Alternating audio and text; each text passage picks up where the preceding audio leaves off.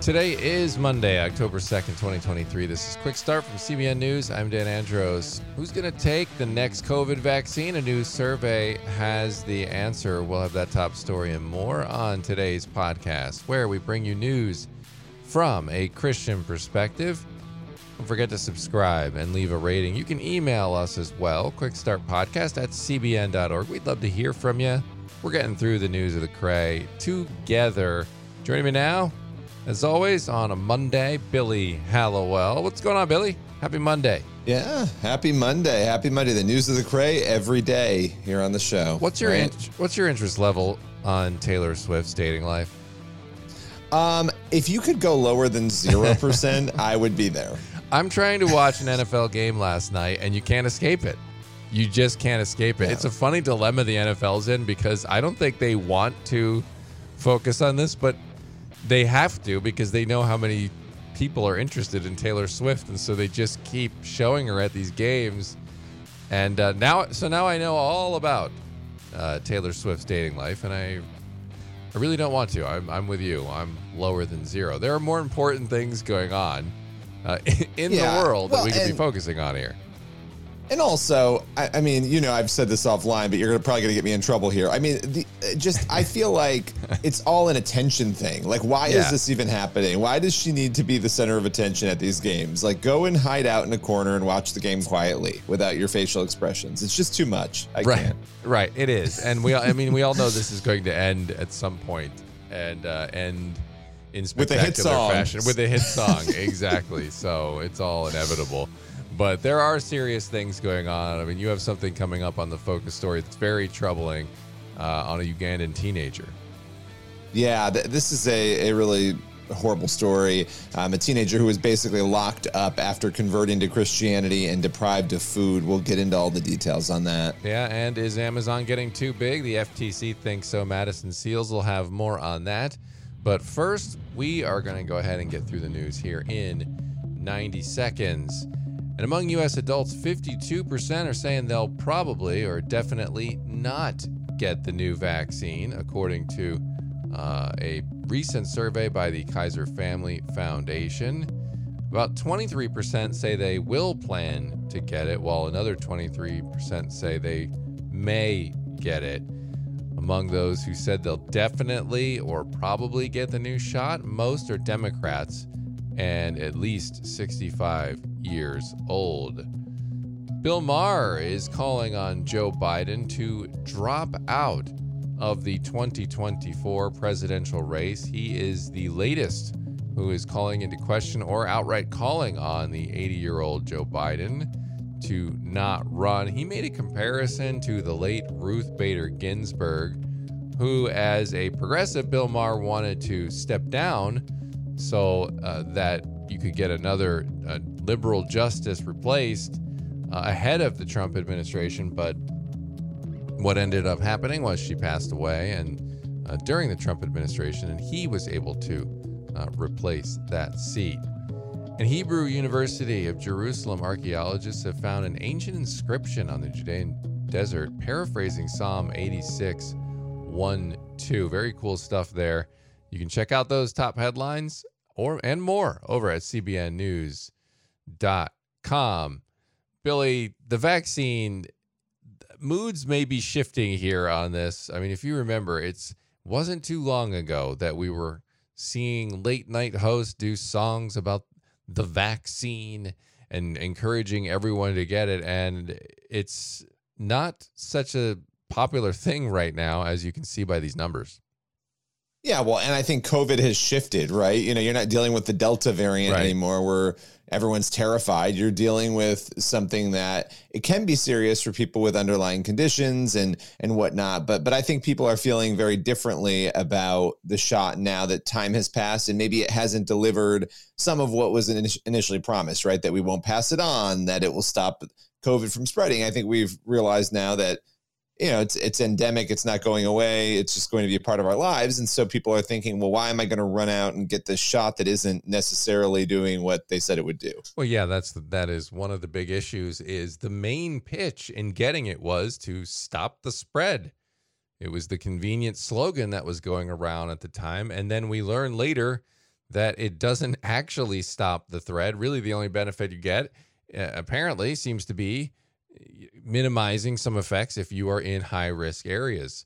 And so when you have the whole narrative of just take this and it'll go away, and then that goes away, that's not actually happening, it really takes away a lot of the incentive. And I think you see people with the boosters, it's just not happening on a level as it was the initial vaccine, because people really did think they were going to go ahead and stop this spread. I mean, if you remember right, it was the pandemic of the unvaccinated. And that is right. That is what it was labeled by the president of the United States, by Joe Biden. And now we know that that's not the case. And so we don't really know the underlying numbers on this. Like, are people actually really upset about this, that they were essentially lied to? Or if it wasn't an outright lie, it was definitely just a misinformation, ironically, as you were called out and a lot of times banned from certain platforms if you dared to go against the CDC. So we'll see. These are definitely interesting numbers, and it does break along party lines. Well, and also you were mandated. Let's not forget that too. So when people are put in a position, I know a lot of people who said, I didn't really want to do it, but I did it because I needed to keep my job. Right. And so with that gone now, most people aren't mandating that. I think that takes away some of that pressure. And again, that fear initially of COVID, I think, has dissipated because we've gotten used to it and it's not doing what it was initially doing in terms of the numbers and deaths and all of that. So it becomes kind of like, why am I going out and taking this thing that, by the way, I think the biggest concern I have is, and this is a whole other conversation, but it's worth mentioning, there's really not a lot of oversight on this vaccine, right? They're just churning them out and people are taking them, and who's making money? I mean, there's so many questions I have about all of that too. Right. Yeah. And then, of course, we know about myocarditis. That's a real thing. And then when you see high-profile young people like Damar Hamlin, like Bronny James, and many, many more having issues at such a young age in peak physical condition, it's just making people ask questions. They're really just wondering, what is the deal with this? And we don't have concrete answers for that. And I'm sure that makes a lot of people very, very nervous. So we'll continue to keep an eye on that as well, because it is interesting to see the shift in the dynamic and how people are viewing the latest vaccine. All right, we're going to head to the focus story now. A Ugandan teenager was reportedly locked up for months by his own family members after converting to Christianity. Whoa, what's the story here? Yeah, this is just a horrific story. A 17-year-old was found in what was said to be a dilapidated state. This is according to a pastor who reportedly discovered the teen's detention earlier last month. It was September 15th. This pastor was on a visit to this particular family home. It was a Muslim family out in Uganda. And this unnamed teenager, apparently, as you said, shut in the house for 4 months after the father found out that he had accepted Christ. And this is all according to Morning Star News. They monitor persecution, and they have a lot of these stories that really just rock me to my core when I read them. But according to this pastor, his son was attending a boarding school there in Uganda, and a teacher at the school apparently called the parents to report that this young man had converted to Christianity. And that's when the kid went home to visit his family. He ends up getting locked up inside the home. And it's so crazy because these 4 months go by, he's not being fed. And it turns out this pastor and this ministry team, they went to the home. They like to go door to door and share their faith, and they weren't allowed on the property. And so they ended up returning to the home. They didn't know the kid was there. And the father did let them in, and they started smelling something horrible inside the home. And that's when they ended up, there were a bunch of these people in the ministry group. They ended up actually finding this kid in the house. And they said they forcibly entered this inner room where that smell was coming from. And they found the kid in this dilapidated state. They then, took him to the hospital. And again, half of the ministry team stayed behind to find out what happened. And the family apparently said, look, he became a Christian. It was embarrassing. And so we took action against him and locked him up. And, really just a horrific situation. Yeah, it really is. Wow. And what happened with the father afterward that was so surprising? Yeah. And so as this pastor sharing the story, he said the mother was kind of like sneaking in and giving the kid water, but then she too kind of turned on him. So they're telling the ministry team this story. And apparently the father, according to this pastor, he ends up accepting Jesus and becomes a Christian too, as they're confronting him about what has happened here. And so you have this really delicate situation now. The kid is hospitalized. They're trying to get him to recover from what unfolded. And now you have this profession from the father that he is, that he has found faith. And, you've got some questions about that, of course, and we don't have all the details. This is sort of like telephone, right? You're finding this story out. But yeah, I mean, the remarkable part is that apparently at least one person in this family has also joined this teenager in finding Christ. Yeah. Wow. That's incredible. And we know Uganda, there's some issues there, and there have been for a while now. What's the general persecution dynamic there? Yeah, we often talk about the World Watch List, which ranks the countries where it's hardest to be a Christian. Uganda, it's interesting. Persecution has slightly worsened in the past year, but the nation actually falls outside of the top 50. The World Watch List generally ranks the top 50 worst countries for persecution. Right now, Uganda is number 69 on that list, but violence against Christians there is commonplace. It is a majority Christian country, and we see this happen often. According to Voice of the Martyrs, they're majority Christian, but radical Islam's influence continues to grow there. And so even though Christianity is the dominant force there, you have situations, especially where there are pockets of Islam where there is severe persecution there in Uganda. And so this would be an example of that. And you just think about this poor kid being locked up for 4 months. I mean, thank goodness this ministry team came to that house, right? Yeah. And, we got to be praying for that father and for that whole family, because they were willing to potentially kill their kid, right, over leaving Islam. And now there's real hope that they could actually have spiritual transformation. So it's a crazy situation. Yeah. And I mean, it just shows that worldviews matter, because look at what they're willing to do with their own child, as you said. That is really, really shocking stuff. I mean, what do you get as the key takeaway here from this story? Yeah, I think a couple of key takeaways. The first is that this is super complicated, right? This ministry team, the father convinced them, and I know there'll be a lot of different opinions on this, not to take legal action right now, right? Because technically, this family should be, the police should be called, this should be dealt with. And so they're trying to navigate, what do? We have this professing father now who's become a Christian, and he deserves punishment, and yet they have not yet reported this apparently to authorities. And so you've got that going on. They're trying to figure out how to navigate that. But I think it shows, the cost of being a Christian. We talk about this often on the show around the world. I mean, it can mean your life. It can mean your family. And, this is a 17-year-old. When I was 17, I think, what would I have done? Right. Yeah. And so it's just, I think it's an eye-opening reminder that the world is, many times in horrific shape, depending on where you are. We may not experience that here, but we've got to be thankful for what we have here in this country, the freedom we have. Yeah, definitely. And, this recent conversion, despite that, really, I've seen many stories where someone comes to faith and then they own up to something that they did, a crime, no matter how severe it might be, and they're going to face potentially prison time because they say, you know what, I'm a Christian now. And in spite of this faith that I have, that doesn't make me clear of everything that I've done in the past. I still have to pay for the things that I've done. And so therefore I'm going to turn myself in. So we'll see how it goes in this particular case, but it seems like that shouldn't be a get out of jail free card, right? And you should still own up to what you've done. And if we look at God, the reason we have punishment for sin is because God is just, and he wouldn't be a just God if he didn't punish things that deserve punishment. And so that's the whole reason we have Christ going to the cross, because we need to make things right, so to speak. And God did that by paying for our sins through Jesus on the cross. So, hopefully we'll be praying for that situation, but it's not a get out of jail free card. No, it's not. And I think that's where they were asking for prayer, because it didn't seem like they were saying we're not going to hold them accountable, but right now we want to get the kid better and then figure out how to proceed here. So it's something to be praying for sure. For sure. We'll definitely be doing that. Billy, thanks for bringing that story today to the podcast. Appreciate it. All right. We are going to head to the main thing now. And the Federal Trade Commission recently launched another antitrust lawsuit against Amazon. They're claiming that the tech firm is illegally maintaining a monopoly power, and they're trying to break it up.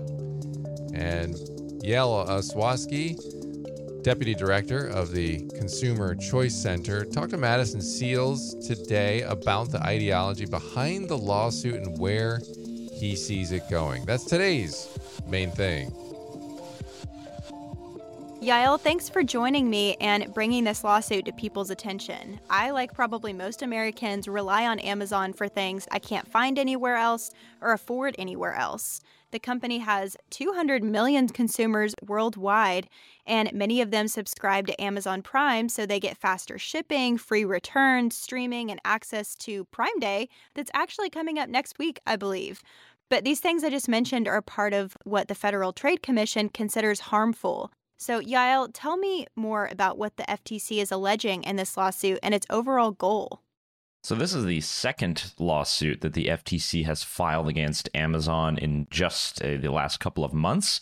The first one dealt with Prime subscriptions and generally whether that was too difficult to do. Yes, they can actually launch a lawsuit on that point.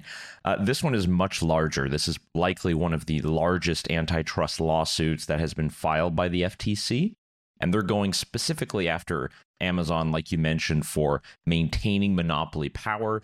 They argue illegally. And I want to talk about Lina Khan, who is behind this lawsuit. She's the chair of the Federal Trade Commission, and she's long criticized Amazon's dominance in the market. Why is she in particular going after Amazon so hard? So Lina Khan has had her eyes set on Amazon for a long time. Even when she was in law school, she was at Yale Law School, she wrote a paper. It was actually called Amazon's Antitrust Paradox, in which she lays out a hypothetical case against Amazon and what she would use as legalistic argumentations to maintain that Amazon is a monopoly. Now, granted, she wrote this, something like 6 years ago, but now she has the power. She has the reins of government. She was appointed to her position as head of the Federal Trade Commission by Joe Biden. And even though she is the same age as me, she's a millennial with a lot of power, she's actually able to use a lot of resources to put this lawsuit together.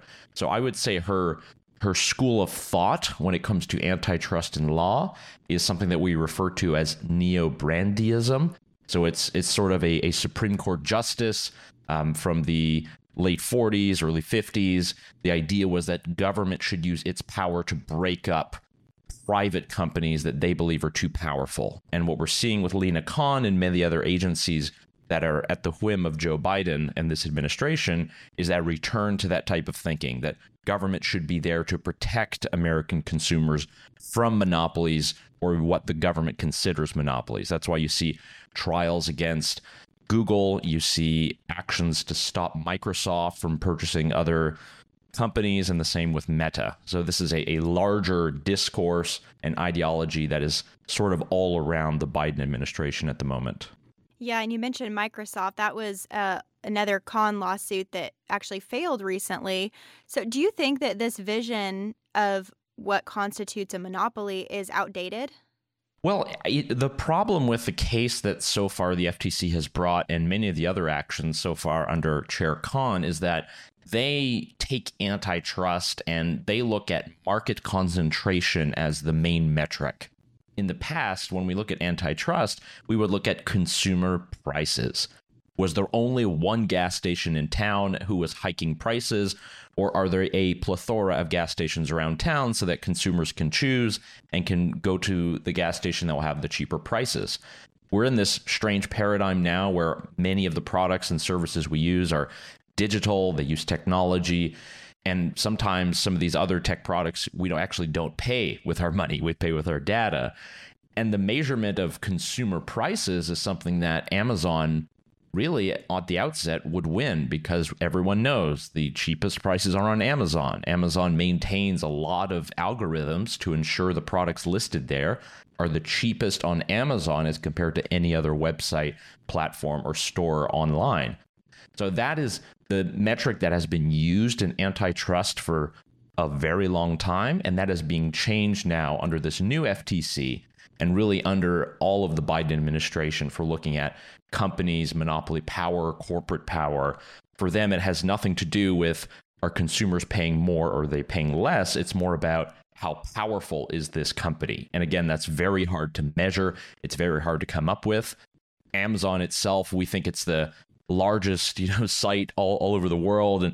But in the US, online sales are only 13% of all retail sales. Most Americans still shop at the store at physical brick and mortar shops.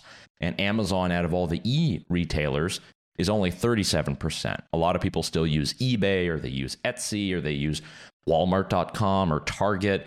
There's a plethora of different options. So there is a lot of robust competition. Prices are low. That's why a lot of analysts, and including myself, we really find it's going to be a difficult case for the FTC to proceed with.